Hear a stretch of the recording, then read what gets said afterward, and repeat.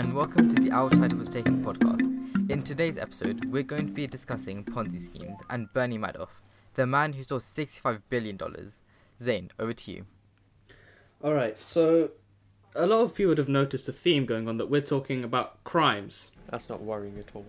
It's not worrying at all. And the one that we've been talking a lot about is financial and white-collar crimes, because it's always interesting to hear about how the criminal outthinks people as opposed to hitting them with a baseball bat.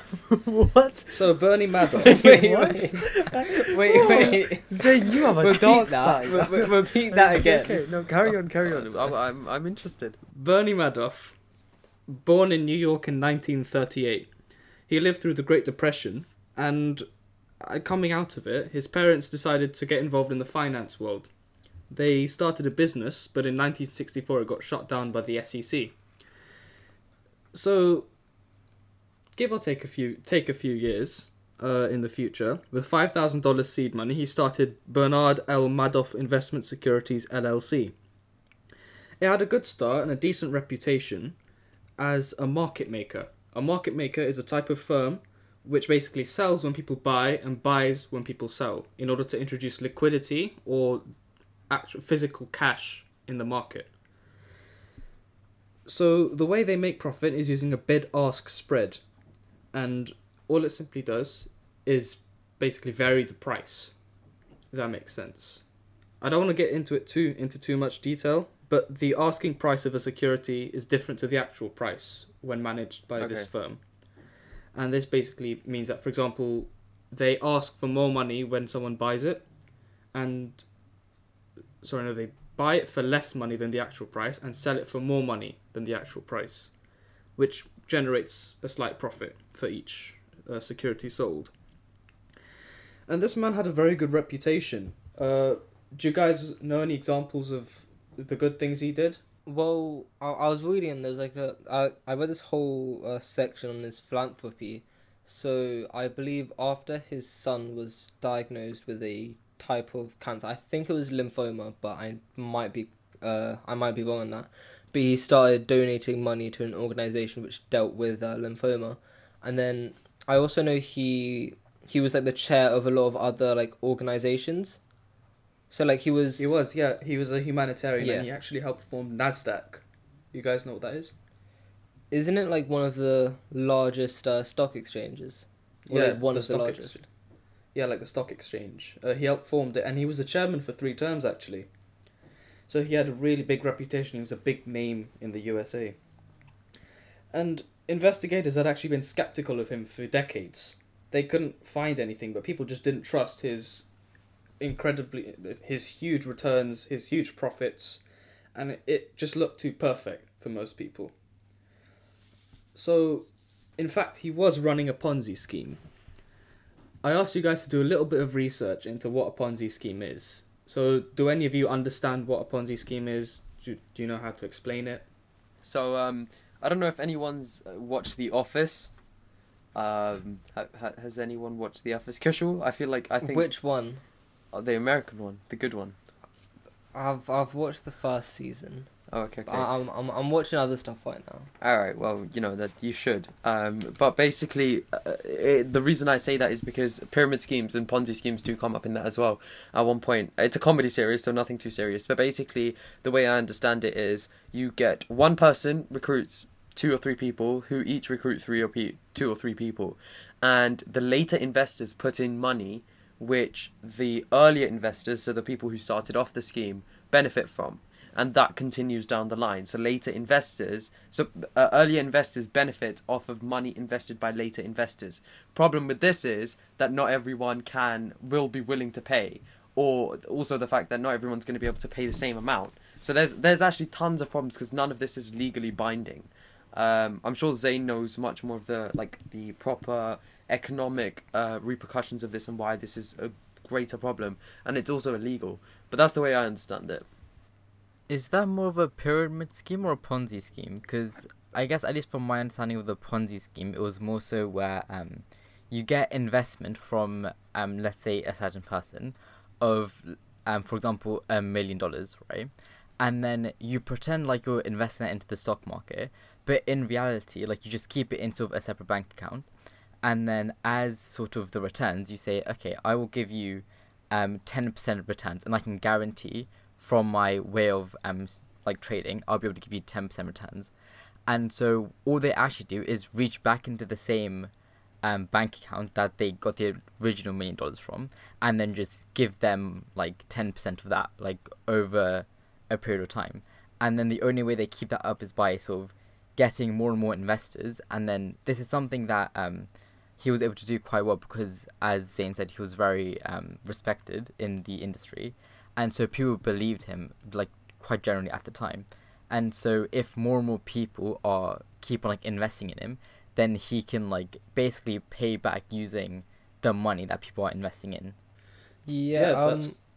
I was just gonna say like with you talking about him putting it into like an account. I believe it was in Chase, so the four founder of like Chase and Morgan, and I believe they from that account made a profit of nearly $500 million. So like that just shows you that the amount of money that he had in that account. Yeah, you guys are all correct actually. What Shal was asking as to whether it was a Ponzi scheme or pyramid scheme is that Siddhant was describing what's more a pyramid scheme, while Shal was describing more of a Ponzi scheme. They're both very similar, and they both revolve around the redistribution of capital for profit of the members, rather than actually gaining profit and income. That's what it is in simple terms. So, for example, you guys have seen Suits, right?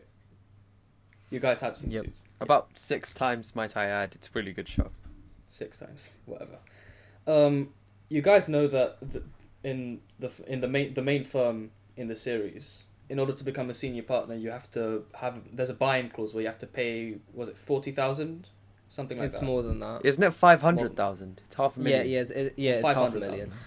Yeah. Where basically to become a member, you have to pay 500,000 as an investment into the firm. The idea is that this investment can be used to invest in securities and for other purposes for the firm to gain long-term profit. A Ponzi scheme would just be taking this money and using it to pay their salaries. Isn't it also that the reason that for the buy-in was also because you have sort of an equity in the firm, that it's, the reason you're partner is because you're literally a business partner, because you have quite literally bought into the firm. You've paid 500,000. So part of the money that the firm earns is because of your financial contribution. Yeah, you become basically a shareholder. Yeah. But a Ponzi scheme is strictly in terms of salaries. I suppose this would also be used for dividends, but for the majority of the time, Ponzi schemes and pyramid schemes would be in terms of salaries. They're different things in the end. So Ponzi schemes were named after Charles Ponzi. He made the first Ponzi scheme, obviously, but Madoff had the largest Ponzi scheme in the world. This is the biggest one in the world, the most successful. But the disadvantage of it is that the firm isn't actually making any money. They're just taking money from people and redistributing it. And this is where one of its downfalls can come, because if everyone asks for their money back, then he's not going to have it. This actually happened to Madoff during the recession in 2008. It was in early March when everyone started demanding their money back because of all sorts of uncertainty, and he couldn't come up with it. This is part of the reason why recessions and other forms of crises can expose scandals like this. But if the recession didn't happen, he could have still been doing this today. Something to think about. I was gonna say, like, just speaking about like when he possibly could have been caught. I also remember reading how there was, I think it was a financial analyst in like the 1990s had actually basically accused him of financial fraud, and had basically mathematically proven that his gains and like what he's been doing was impossible, but he was basically ignored, and like what he was saying, like no one really like took that seriously. No one like properly looked into him. So like he could have definitely been discovered earlier, but there were loads of things which happened which meant that he wasn't. What should you think about this? Okay. Well, Zayn go first, then Shal, then I. That's what I was gonna say. What did you want to add? Oh, Shal, what were you gonna add? Yeah, so as sort of Kush was saying, I think it was Harry Markopoulos, where at the time actually there weren't meant because of his sort of status in the business, like being the head of Nasdaq, etc. Like there were very few people who did even try to question him at the time. It was mainly after the fact that more people sort of looked into it. But even during the time, like Kush said, there was this person called Harry Markopoulos who brought this to the attention of the government and like the right organizations. But then, although he was able to sort of mathematically prove that it's very, very unlikely and sort of show that he was having consistent returns despite like no matter what the stock market was doing, like even if the stock was going down, he'd still somehow like make money. Because it was sort of still speculation, there wasn't any hard evidence. And because of like his status, the government, like nobody really looked into it that much or like had the ability to look into it. But there were some people who were quite hesitant to believe that he was able to do this, and did think that it was some sort of Ponzi scheme or some illegal business. I think part of the reason why he got away with it and the reason why a lot of people believed him was because of an algorithm he made. So this algorithm basically manipulated trade reports, and a trade report is something that's mandatory. It's a report you have to release which tells the public and makes the prices transparent and basically allows everyone to know the securities they've bought, the securities they've sold, etc. I just want to bring you up on that. So you said, you have to publish a trade report, that every trader has to do that. But then, I mean, I know it's highly improbable, but not all financial analyses are completely foolproof. There can be some trades which seem statistically like it's not possible to do it without insider trading, for example.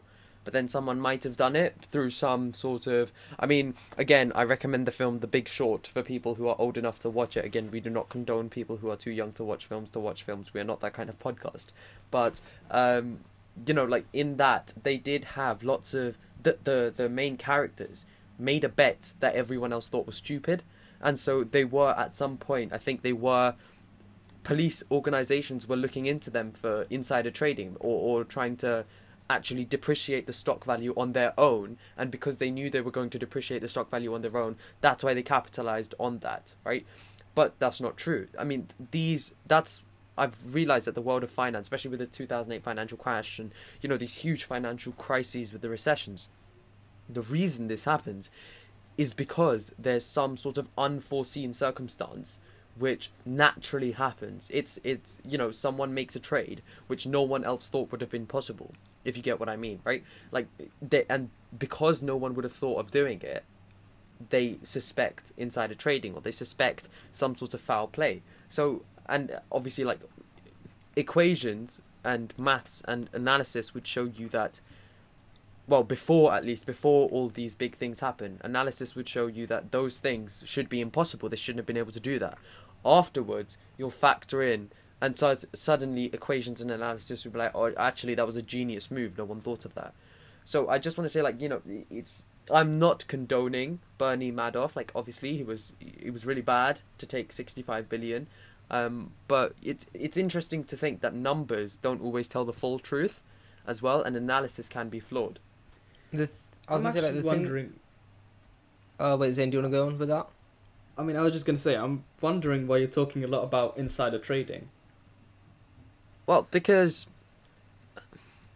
it's, I think, well, at least through media or films, it's seen as the most common sort of crime in the financial world. That's why I'm talking about it. And it's completely not to do with the fact that I don't understand any other type of financial foul play. No, definitely not. I think that insider trading is something... I forgot. There was some case, and I've completely forgotten what it was, where someone didn't do insider trading. They just had a hunch, and they played on that hunch, and they ended up making a huge amount of money for their firm.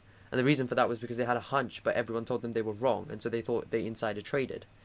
And this, again, Bernie Madoff was a bad guy, but because numbers suggested that he was right, and his reputation suggested that what he was doing was correct, and that the Ponzi scheme that he made was working through numbers, it shows you that numbers aren't always true. The fact is, though, you know, you do have to realize that even though the numbers might not have added up, people might have just been like, it's fine, it's Bernie Madoff, you know, he's respected at the time or whatever. They'd be like, yeah, it's fine. Obviously, we now know that's not true. Bernie Madoff was doing something really bad. But yeah, that was my point. I just want to quickly jump in there, and I'm quite conscious that I'm not sure if we've actually defined what insider trading is yet, for some people who may not already know. So I think insider trading is basically when you buy and sell stocks and use information that isn't publicly available to your own advantage. So a big thing about sort of the stock exchange is that generally people should have it should be quite like open and free, right?